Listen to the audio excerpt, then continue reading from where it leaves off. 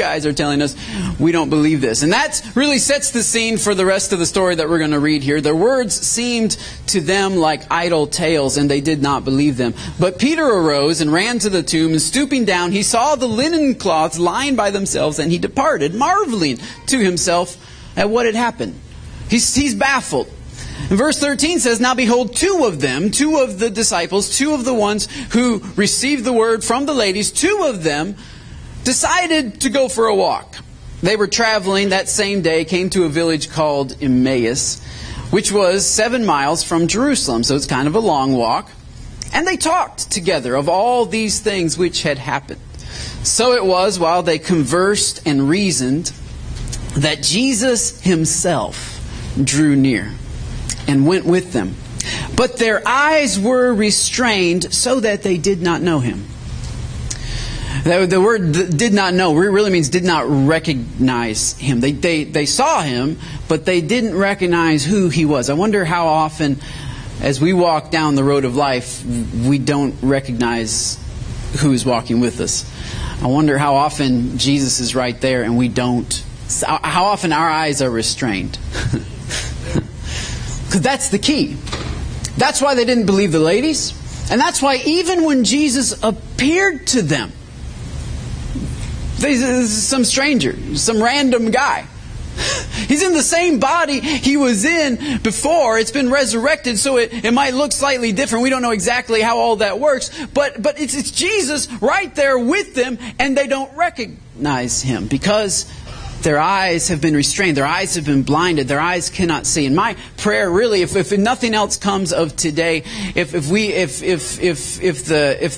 egg hunt flops, there's no pun intended. If the bunny costume disintegrates when they're wearing it, if it rains, if nobody shows, if the petting zoo, what do we got some? So if all the ducks bite all the kids today, if everything goes wrong, the one thing that I pray for you is that your eyes will be opened. Because honestly, if you get everything else, if you get the petting zoo and you get to hang out with all these animals and you get a lot of eggs and you come to a nice service, it will all have been in vain if your eyes are still restrained. If your eyes are still blinded. You have to see Jesus. You have to understand who is walking with you. You have to recognize him in your life. That is the goal. That is the goal of church. That is the goal of City Chapel, is to unveil Jesus. We are here to reveal the wonder and beauty of Jesus in your everyday life. We don't have to like ask him to come walk with us. He is walking with us right now. We don't see him though. And so my prayer is that your eyes will be open today, that some eyes will be opened to see and to recognize Jesus in our everyday lives. They didn't recognize him, and he's right there walking with him. And so they talk. Their eyes were restrained, they didn't know him. Jesus says to them, what kind of conversation is this that you have one with another as you walk and are sad? Notice how Jesus knew the state of their emotions, and he's asking about their conversation. So he obviously knew much more than simply what they were talking about. He knew what it was inspiring into this sadness inside of them. Then one of them, whose name was Cleopas, answered and said to him, are you the only stranger in Jerusalem? In other words, where have you been? Right? Are you you must be new around here. Are you are you kind of dense? You're not the sharpest tool in the shed, the sharpest crayon in the box. You're one fry short of a Happy Meal. Something's wrong with you that you don't know what we're talking about. He's quite offensive, actually. I mean, what did this guy do to him? He's like, don't you know? Have you not known the things that happened in these last few days? And Jesus said to them, what things? Love it when Jesus just kind of plays dumb. So they said to him, well, the things concerning Jesus of Nazareth, who was a prophet, mighty in deed and word before God and all the people, and how the chief priests and our rulers delivered him to be condemned to death, crucified him. But we were hoping that it was He who was going to redeem Israel. Indeed, beside all this, today's the third day since these things have happened. Yes, and certain women of our company who arrived at the tomb early astonished us. When they did not find His body, they came saying that they also had seen a vision of angels who said that He was alive. And certain of those who were with us went to the tomb and found it just as the women had said, but Him they did not see. Then Jesus brings the smack down. He says, O foolish ones, and slow of heart to believe in all that the prophets have spoken. Ought not Christ to have suffered these things and to enter into His glory? I love it how at first, like, Cleopas is kind of, bashing Jesus. Like, where have you been? Don't you know what's going on in Jerusalem? And then Jesus comes back with, don't you know what's going on with life? It's kind of smackdown to the smackdown right there. He says, "Oh, foolish ones and slow of heart to believe all the prophets have spoken. Don't you know that Christ is supposed to have suffered these things and then to enter into His glory?" And I love this verse right here, verse 27. And beginning at Moses, that means the books of Moses, Genesis, Exodus, Leviticus, Numbers, and Deuteronomy. Beginning at the very beginning of the Bible, Jesus starts at Moses and He goes through all of the prophets and He expounds to them in all of the scriptures the things concerning Himself. Boy, I would have liked to have been a fly on that wall. Like, let's just start. Genesis 1:1. Where's Jesus? He starts explaining how all of the entire Old Testament was written about Jesus. Now, this is mind-blowing. This is amazing. This is some amazing revelation. But then in verse 28, they still don't recognize Him.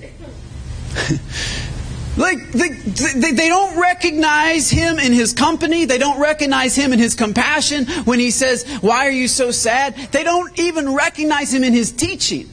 So many people think that Jesus was such a great teacher. Well, apparently, this Jesus unveils the entire Old Testament, and these guys are like, "Oh, you must listen to Chuck Missler a lot. I think you just find Jesus in everything." Okay, so all the Bible, Jeff gets it. Chuck Missler, that's what's funny. Anyway, to everybody else, they're not impressed. They're not like, "Wow, whoa, who is this teaching? My goodness, this is amazing." They're not impressed. They're not astonished. They're not amazed at Jesus' teaching. They don't recognize Him in His teaching. They don't recognize Him in His compassion. And then in verse 28, they drew near to the village where they were going, and He indicated that He was going to go further. But they constrained Him, saying, "Abide with us, for it is toward the evening, and the day is far spent." And He went in to stay with them. Now it came to pass, as He sat at the table with them, that He took bread. This is what I have here. I have a couple different types of bread. I'm going to be talking about bread today. He took bread, He blessed it and broke it, and gave it to them. Verse 31, then their eyes were opened, and they recognized Him. What in the world? He's walking with them, they don't recognize Him. He's talking to them, they don't recognize Him. He's teaching them, breaking down the whole Old Testament. They don't catch on. He breaks bread and hands it to them, and it dawns on them who He is. What is it about this meeting? What is it about the bread? What is it about this little lunch, this dinner? What is it about this meal that communicated to them who He was, that opened their eyes? Their eyes weren't open when eyewitnesses came and told them, "Look, He's risen from the dead. We talked to this angel. It's amazing." And then they sent some guys, yeah, the tomb is empty. Woohoo! And no, they still didn't believe. He literally comes and walks with them, explains the entire Old Testament as to why He had to die and be raised again on the third day. And they still don't get it. And then He serves them bread. And it clicks. When I was reading that, I was like, now hold up a second. I must be missing something, because if Jesus were to serve me bread, it wouldn't suddenly explain everything. I get it. I get it all now. Bread. Cool. Awesome. Jesus rising from the dead. Woo! How in the world does this meal leap from their doubt to their faith? How does this open their eyes? How does it span that gap? And that's the mission that I have today to share with you. Lord, I thank you for this time together. I thank you for all these folks that have come out to hear your word, to celebrate your resurrection. Thank you for friends and family, and for new friends and new family. I thank you for this church body that prepared this school and turned it into a house of worship. And they're going to tear it all down again today, and they do it all because they love you. I thank you for the musicians and every person that serves, and every greeter, every child care worker, every usher. This is all for you. I pray now that as we open up your word, that you would unveil our eyes and help us to see Jesus. It's your name we pray. Amen. So they saw Jesus when they saw the bread. Bread is perhaps the oldest form of food known to man as far as cooking goes. My wife and I were watching a documentary on bread because she's really been learning a lot about bread, digging into bread, and trying to figure out. She's had a gluten intolerance for a number of years, and she's really trying to but yet she really loves bread, as I'm sure we all do. If you don't love bread, there's going to be an altar call for you at the end of service. We're going to anoint you with some dough, and it'll be awesome. But because bread is, like, especially to the American diet, because without bread you can't have pizza, and without pizza you can't have life. So bread is thus, therefore, essential to life. But bread actually, technically the stuff Papa John's uses is not bread. But anyway, real bread, ancient bread, the ancients discovered bread that basically, because the caveman diet was kind of more like what I like, where you kill something and then you roast it and you eat it. That's what I'm all about. But then there were some of the other cavemen who didn't want to kill things. Instead, they would go out to the grass and pull things up out of the ground and wipe the dirt off and chew on it. And nowadays they call it a salad, and it's a crying shame. Why even just leave the dirt on it, I say. It's coming out of the ground anyway. It's all good. So they slather it with ranch dressing to try to make it somewhat appealing, but it's still something you got from the yard, and we all know this. And anyway, I'm obviously not a fan of salads, but a healthy diet would include some greens, some vegetables, and all that kind of thing. And so the cavemen would go pull something up and eat it, or kill something and eat it. But at some point in history, someone decided to take the wheat of different kinds of wheat, knock off all the chaff, get to the kernel, I think that's what it's called, the center of it, and then bash that down. Just grind it down into powder. And when you have the powder, that's called flour, and you add water, and then you stick it in the oven. And voila, something greater than the sum of its parts come out. Something that's quite nutritious, actually. Bread is quite nutritious. It has almost all the nutritions that you need for life. If you had bread and water, you could live indefinitely. I wouldn't want to, but you could.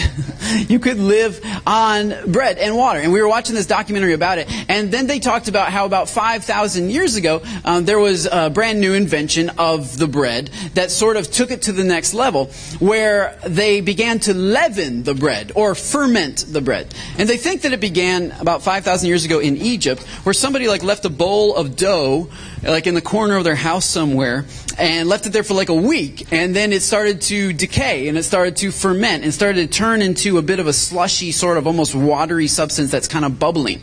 And I was going to have a demonstration for you, because my wife actually has a bowl of this stuff at home. We forgot to grab it from the house, but she's conducting science experiments in our kitchen as we speak right now. There is this bowl of fermented dough is all that it is. It's just old dough that's been left out. And it starts to bubble. The reason why it's bubbling is because all the cultures in it are eating away at the nutrients. It's decaying, it's dying, it's decomposing. And as it decomposes, the chemical reaction within it creates a lot of air, and this bubble pops up. Well, somebody found this, and of course, as humans do, said, "Oh, but that would taste good." And so they... That's how a lot of things were created. And so they took that and they added it to the dough that they had. And when they add it to the dough, it doesn't just stay at the point of contact. It infects and it circulates throughout the entire dough. That chemical compound attaches itself to the bread. And then when you cook it, you have a much lighter, fluffier, wonderful bread called sourdough is what we call it nowadays. I grabbed this from Walmart. because this sort of exemplifies what I'm talking about when I talk about leaven. I don't know if there are any natural ingredients in it, but you get the picture. It rises. It rises like this. It's warm when it's cooked fresh, and oh man, and you just see all the little air pockets in there, and that's just good stuff. I haven't had breakfast this morning, okay? I figured I'd have it with you all. This like all the air pockets means that you can use less dough and create more bread. And it tastes better. There's a slight like sweetness to leavened bread because it's just the sour part of the dough gives it a nice sweet flavor. And this, of course, is known as leavened bread in the old times. Well, there's nothing wrong with leavened bread. God's not against leavened bread. He's not really against any kind of bread. It's good. It tastes better. Personally, I like leavened bread better than the alternative. But God used leavened bread in the Old Testament as sort of a prop. Sort of like I'm using a prop today. He used it as a teaching point to teach his people about sin. And sin is a central theme throughout Scripture. It's important from the very beginning of the Bible right up to the end. You're going to be dealing with sin. Sin is rebellion against God. Sin is anything that is against God. But God wanted us to understand that sin is also against us. And so that's why He used this idea of leaven, this idea of this decomposing material. He used it as a prop to teach His people that that's really what sin is. Sin is the law of decay. Sin is the law of death. Sin is the law that everything is going to get worse. And this is kind of what happens when you take dough that would normally make good bread and you leave it out for a week. It turns into this stuff, which is decomposing and getting less and less and less and less nutritious. And this is the way that sin works. Everything gets worse. And so whenever God was delivering His people up out of Egypt, He said, I want you to, for 7 days, as you leave Egypt, because Egypt was symbolic of, it was a place of slavery. He said, I want to take you out of that place of slavery, and I want you to understand that there is such a thing as slavery that is like, physical masters making you do stuff, and that's bad. But there's also a slavery of your heart.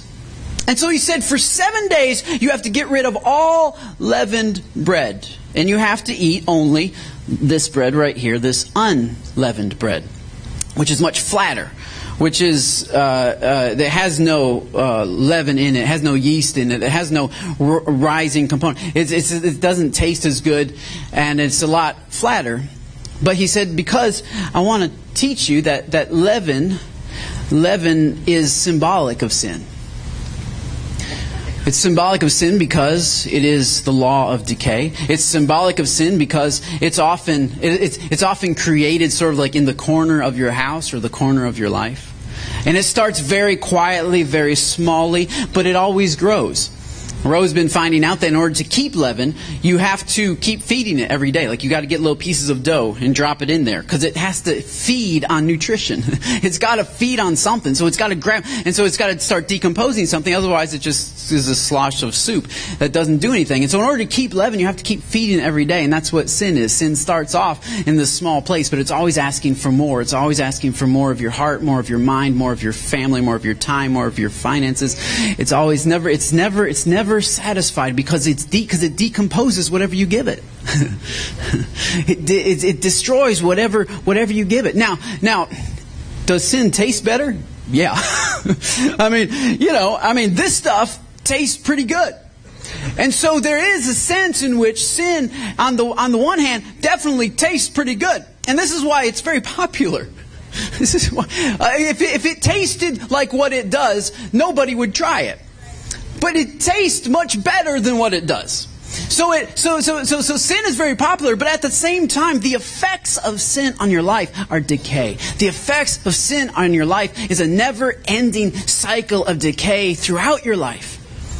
It eats away at every bit, and it creates pockets of separation, just like leaven does. Leaven creates these little air pockets inside of the bread, and that's what sin does. It creates pockets of separation from you and your family, from you and other people of faith, from you and God. It brings a separation between heaven and earth. It pulls apart the fabric of society. Which, by the way, it's just a good opportunity to mention that we have a lot of leaven in America right now, and people are really pulled apart and shattered because of it. It's not because of politics. It's not because of the media. It's because of the leaven in our hearts. If you want somebody to blame for all the division and divisiveness and mudslinging and name-calling, it starts right here, because that's where leaven comes from. And it creates this anxiety. Have you noticed that even just driving to work, there is a spirit of tension and anxiety and anxious, almost rage, just under the surface. Have you noticed that? I haven't been around very long. I'm 30. I'll be 36 years old here in a couple of weeks. But I'm old enough to remember a time when I didn't feel that. When I didn't sense that, when that wasn't just under the surface of almost every conversation or almost every radio show or almost every cartoon, or it's just everywhere. This tension of almost rage, of almost anger, and if you don't believe me, just try driving to work without somebody like honking the horn at you and getting ticked off at you, or giving you a one finger wave, or any one of those things. And where does that come from? It comes from leaven. Leaven creates this tension, and it pulls apart the fabric of people who should be working together, people who should be agreeing and compromising and coming into agreement for the betterment of the whole. It tears apart those societies and those systems, and it creates separation. That's why leaven is a good example of sin. And so once a year, God commanded His people to clean out their house. Once a year, God said, I want you to take 7 days and get rid of all the leaven. Actually, they took the first day, which was called the day of preparation, and they threw out all leaven in their house. So they poured it out. Like, they got all their bowls of leaven and just dumped it out on the street. And for 7 days, they didn't eat anything except unleavened bread. And this was as a reminder to the people of God that God was going to save them from leaven. Not just leaven like of the bread, but leaven of the heart. And this is what they did every single year. And in fact, interestingly enough, even 2,000 years after Jesus, many of us still take one day a year, maybe Easter,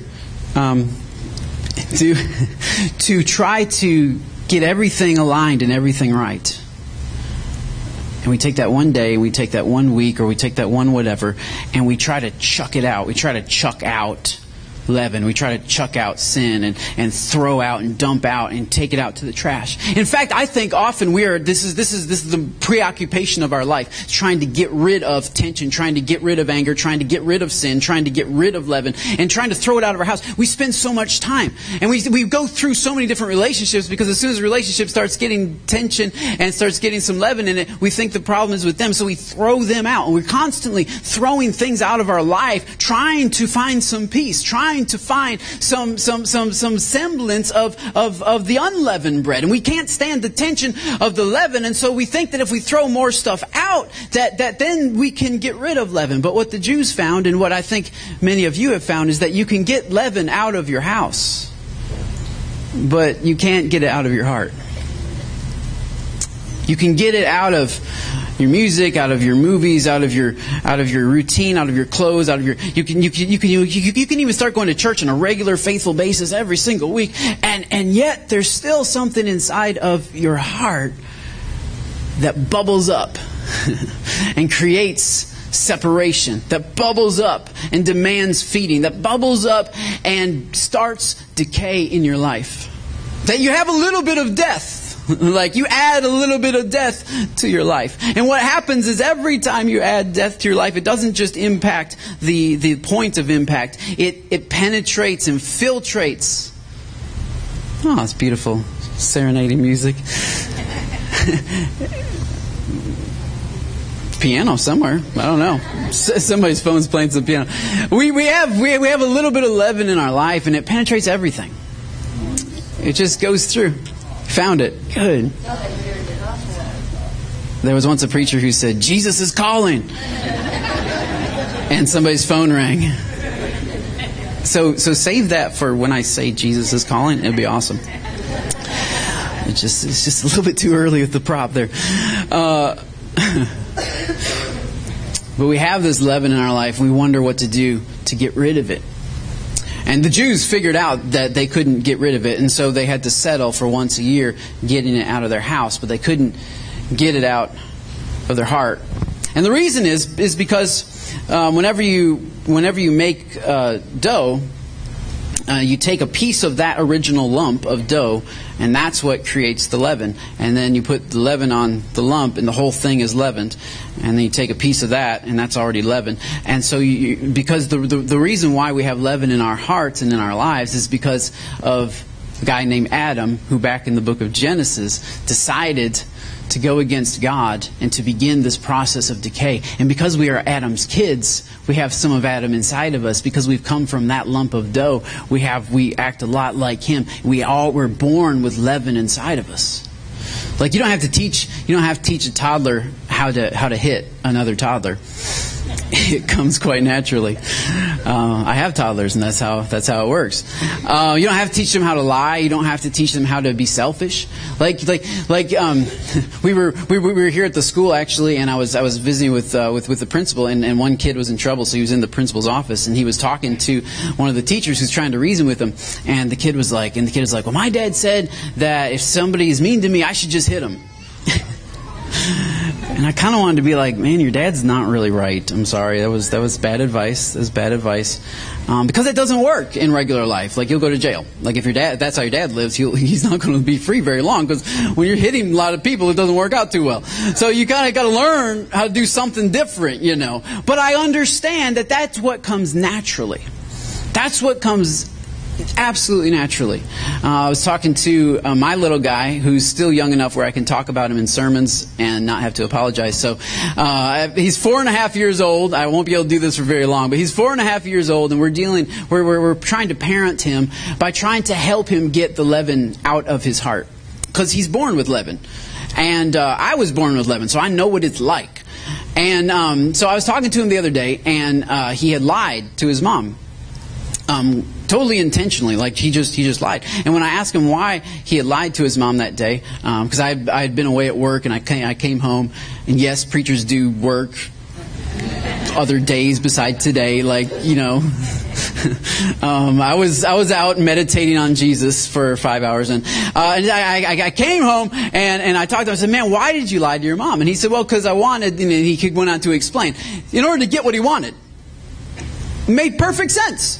And he did actually get what he wanted. I said, well, okay, so lying works. He figured that out at 4.5 years old. He figured out that if he wants something, and he knows that if he tells his mom the truth, he won't get it. So instead, if he lies, then he will get it. Cha-ching! It works. Lying works. Nobody had to teach him that. I never sat down and said, okay, son, now if you know something's not going to go too well, come up with another story of what you think maybe might have happened that'll help benefit you. Nobody had to teach him that. That just came natural. He just said, hey, I got a bright idea. I'll tell a lie. And so I sat down and talked with him, and I said, okay, so why do you think that what you wanted so badly that you were ready to do something wrong in order to get it? Why are you like that? Because Dad wants a lot of stuff, but Dad doesn't lie. Dad wants a lot of stuff, but we don't always do things that are wrong to get it. Why do you think you would do that? And he said, I don't know. So I began to tell him a little story about greed, which is a good story from the Bible. I'll spare you all the story, but the basic point that I'm making is that even with our kids, there's the action of lying, and that's bad. And you can throw that out of the house. You can be like, no lying in this house. There will be no lying. And if we find you lying, we will put you in timeout. Because we're in Austin. And just had to stay PC there for a minute. And so, you can do that. There'll be no lying, no lying, no hitting. We'll deal with actions, and we'll throw all the leaven of the actions out of the house, and we'll get it all out. We'll throw it all out. But you know what still happens? There's still something inside of the heart. There's a reason why he's lying. There's a reason why he thinks it's okay to do something wrong, because I want something so badly. And that is where the leaven resides. That belief that what I want is so important that there's no rule or regulation that ought to stop me from getting it. That's a heart issue that's called greed. It comes from the heart. It bubbles up out of the leaven from old Grandpa Adam. It comes up and bubbles, and it traps us. And so we can deal with lying right now and say, all right, son, you're 4.5. You're never going to lie until you turn 18 and you get out of the house. Then you can lie all you want, And that's what happens. Parents get real strict about no leaven in this house. Not going to have any leaven. But then the leaven in our heart finds other ways to get what we want. Finds other ways to do what we want. Finds other ways to act out of who we are. And so I told him a story about a guy who went to the fiery place. Is what we call it. Jesus told the story about a rich man and Lazarus, and the rich man was greedy, and he went to the fiery place, and the Lazarus went to heaven. And I didn't even have to tell him the ending. I just said, which one do you think went to heaven? Which one do you think went to the fiery place? And he was able to tell me the ending of the story. And I said, why? And he was able to tell me, because the rich man did what was wrong. And I said, yeah, but it worked out for him, right? Like his whole life he was rich. He never lost his money. His precious money. He didn't lose it. He kept it. Oh, but wait, there was somebody else who was watching. And even after his life, the story didn't end. And that guy was being watched by God, and he was judged in the end. And the leaven of his life came back to condemn him.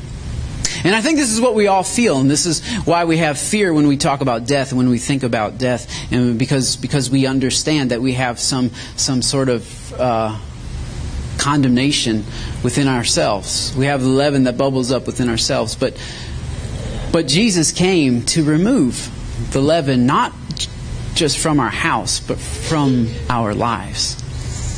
And it actually starts with a reversal of thinking. Instead of thinking so much about what we can remove, I think it starts with understanding what we can receive.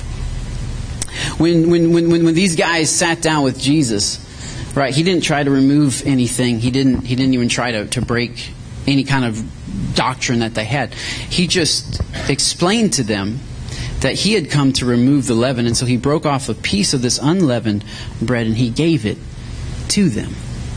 And when they received something, instead of trying to get rid of something, when they received something, that's when they understood who Jesus was.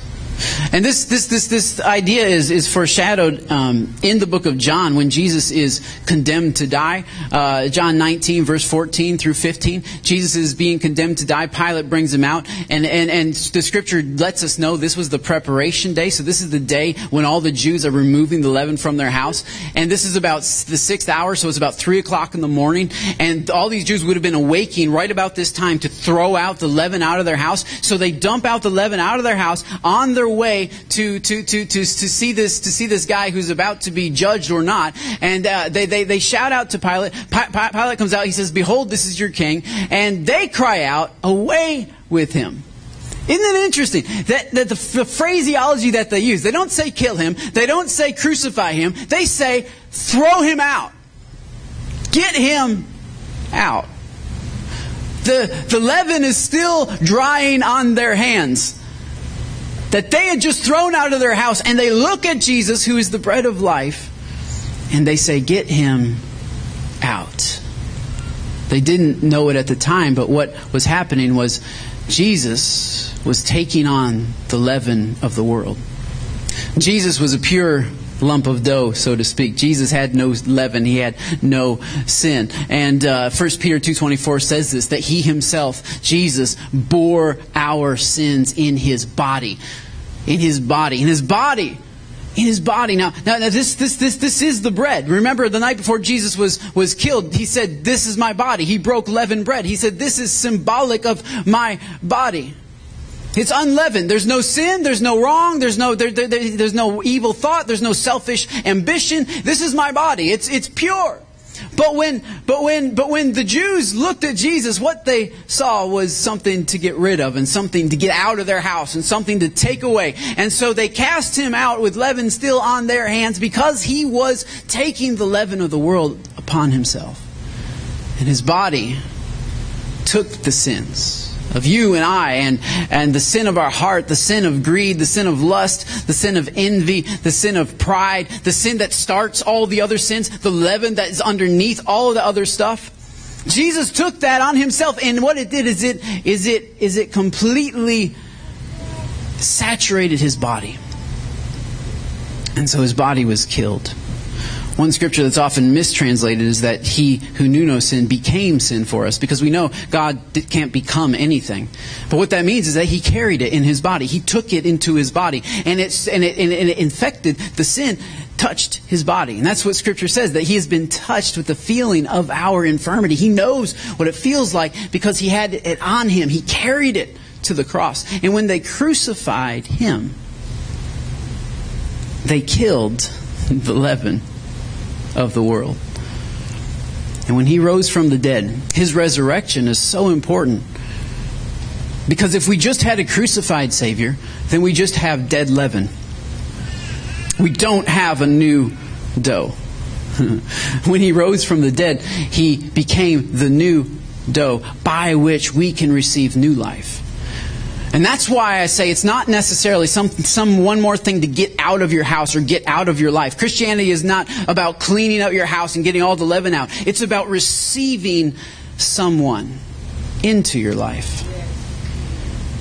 And he starts a new life in you. He starts a new lump that doesn't have leaven. This is why when Jesus rose from the dead, he rose on Sunday. Sunday is the first day of the week during the feast of unleavened bread. So Jesus rose in a brand new week, a brand new day that started a new week of unleavened living.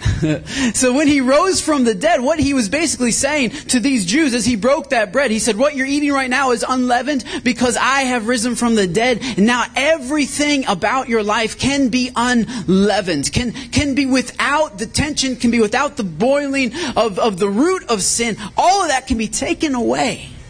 Through me, through my resurrection. So how does that happen? Well, first of all, he kind of readjusts their thinking, because they said, we hoped he would come and redeem Israel. But he didn't come just to redeem Israel. He came to redeem Israelites. He didn't come just to redeem America. He came to redeem Americans. That's you. It's not just a national thing. He wants to fix society. He wants to fix us. And then we fix society. He wants to do something inside of us. And the way that he does that is by us receiving him. As we get ready to close, I just want to read this one other passage of resurrection from Mark chapter 5, verse 35. Jesus was speaking, and he was actually on his way to a guy's house named Jairus. Jairus had come to Jesus asking him to heal his daughter who was sick. And Jairus, there's a long history that Jesus has with Jairus. Jesus would have known this girl. She was 12 years old. Jesus would have known Jairus. And Jairus begs him to come. And so Jesus starts heading that way. He gets interrupted, but this is toward the end of that interruption. He's still speaking the interruption. And there's this messenger that comes from Jairus' house that says, your daughter is dead. No political correctness at all in that message. Just the facts. Your daughter is dead, sir. Why trouble the teacher any further? As soon as Jesus heard that word that was spoken, he said to the ruler of the synagogue, that's Jairus, he said, don't be afraid. Only believe. Why would he be afraid? Now, sorrowful, yeah, but afraid? If I'm reading this, I'm thinking the only reason why Jairus would be afraid, he'd be afraid that his daughter would die. But now that his daughter is dead, how can he be afraid of anything? And I think oftentimes what we are afraid of is not necessarily a particular event, but what we believe will happen after that event. And so Jairus' fear starts welling up in him. How am I going to approach my wife? How am I going to face tomorrow? We understand it was his only daughter. Possibly his only child. And now all these questions begin coming. And that's where fear comes in with all these questions. That Jesus was the answer. Jesus was coming to heal. But now that she's dead, now how am I going to deal with this, that, and the other? And he starts going through this. And Jesus says, just stop those questions. Stop the fear. I just want you to believe and trust in me, to rely on me. He says, only believe. And then he goes with him, and he doesn't permit anyone to follow except Peter, James, and John, the brother of James. And then he came to the house of the ruler of the synagogue and saw the tumult. In other words, everyone is weeping and crying, wailing loudly. When he came in, he said to them, "Why do you make this commotion and weep? The child's not dead, but sleeping." And then they ridiculed him. And so he had them all put outside. Talk about cleaning the house, getting stuff out. If you do get anything out, get some doubt out of your house. So he took the father and the mother of the child, the only people who had faith, and entered where the child was lying. And he took the child by the hand and said to her, "Talitha Kumi," which is translated, "Little girl, I say to you, arise." Immediately the girl arose and walked. She was 12 years of age, and they were overcome with great amazement. This is what happens when Jesus walks into the room, when Jesus walks into your life. The dead parts of your life, the decaying parts, the leavened parts of your life. He speaks to those. He doesn't hang out and have lunch. He goes directly to what is dying. And he says, "Get up." He doesn't just say get up. He takes her by the hand. This is a dead girl. Why are you holding a dead girl's hand? How is this going to help? Well, because he knows that as soon as he says arise, he didn't even say come back to life. Because with every command, with every instruction that God gives, there is attached to it the power to fulfill that instruction. So when he said get up, he didn't have to say come back to life first. He just said get up, because as soon as her body heard the words get up, her spirit came back into her body, and her brain turned on, and her heart started beating. He didn't have to say heartbeat, but that's essentially what he was saying. He didn't have to say lungs breathe, but that's essentially what he was saying. We have all these questions about, well, how is this going to work in my everyday life? And I don't know if I can receive Jesus and just everything. And I still have this problem, and I still have that issue, and I still have that issue. Sure you do. There's still a lot of death. But if you can hear the word of Jesus to rise from your death, He will cause your lungs to breathe again. He will cause your heart to beat again. He will cause your mind to work rightly again. She was sick. She was sick for a long time. And yet she's not sick anymore. He didn't deal with the sickness. He didn't say be healed. Now she comes back to life. She stands up, and her fever's gone. Her sickness is gone. Because along with the instruction from Jesus comes inside of it the power to obey that instruction. So that when He says, I want you to start this new life, I want you to receive this new life, all you have to do is say yes, and He starts lining everything else up. It's not your determination that's going to do it. It's not like some good counseling or somebody helping. All that stuff can be helpful, but it is not what is the key and missing ingredient. Because your leaven is still going to keep pulling back all these other things. What you need is to hear and obey the voice of Jesus.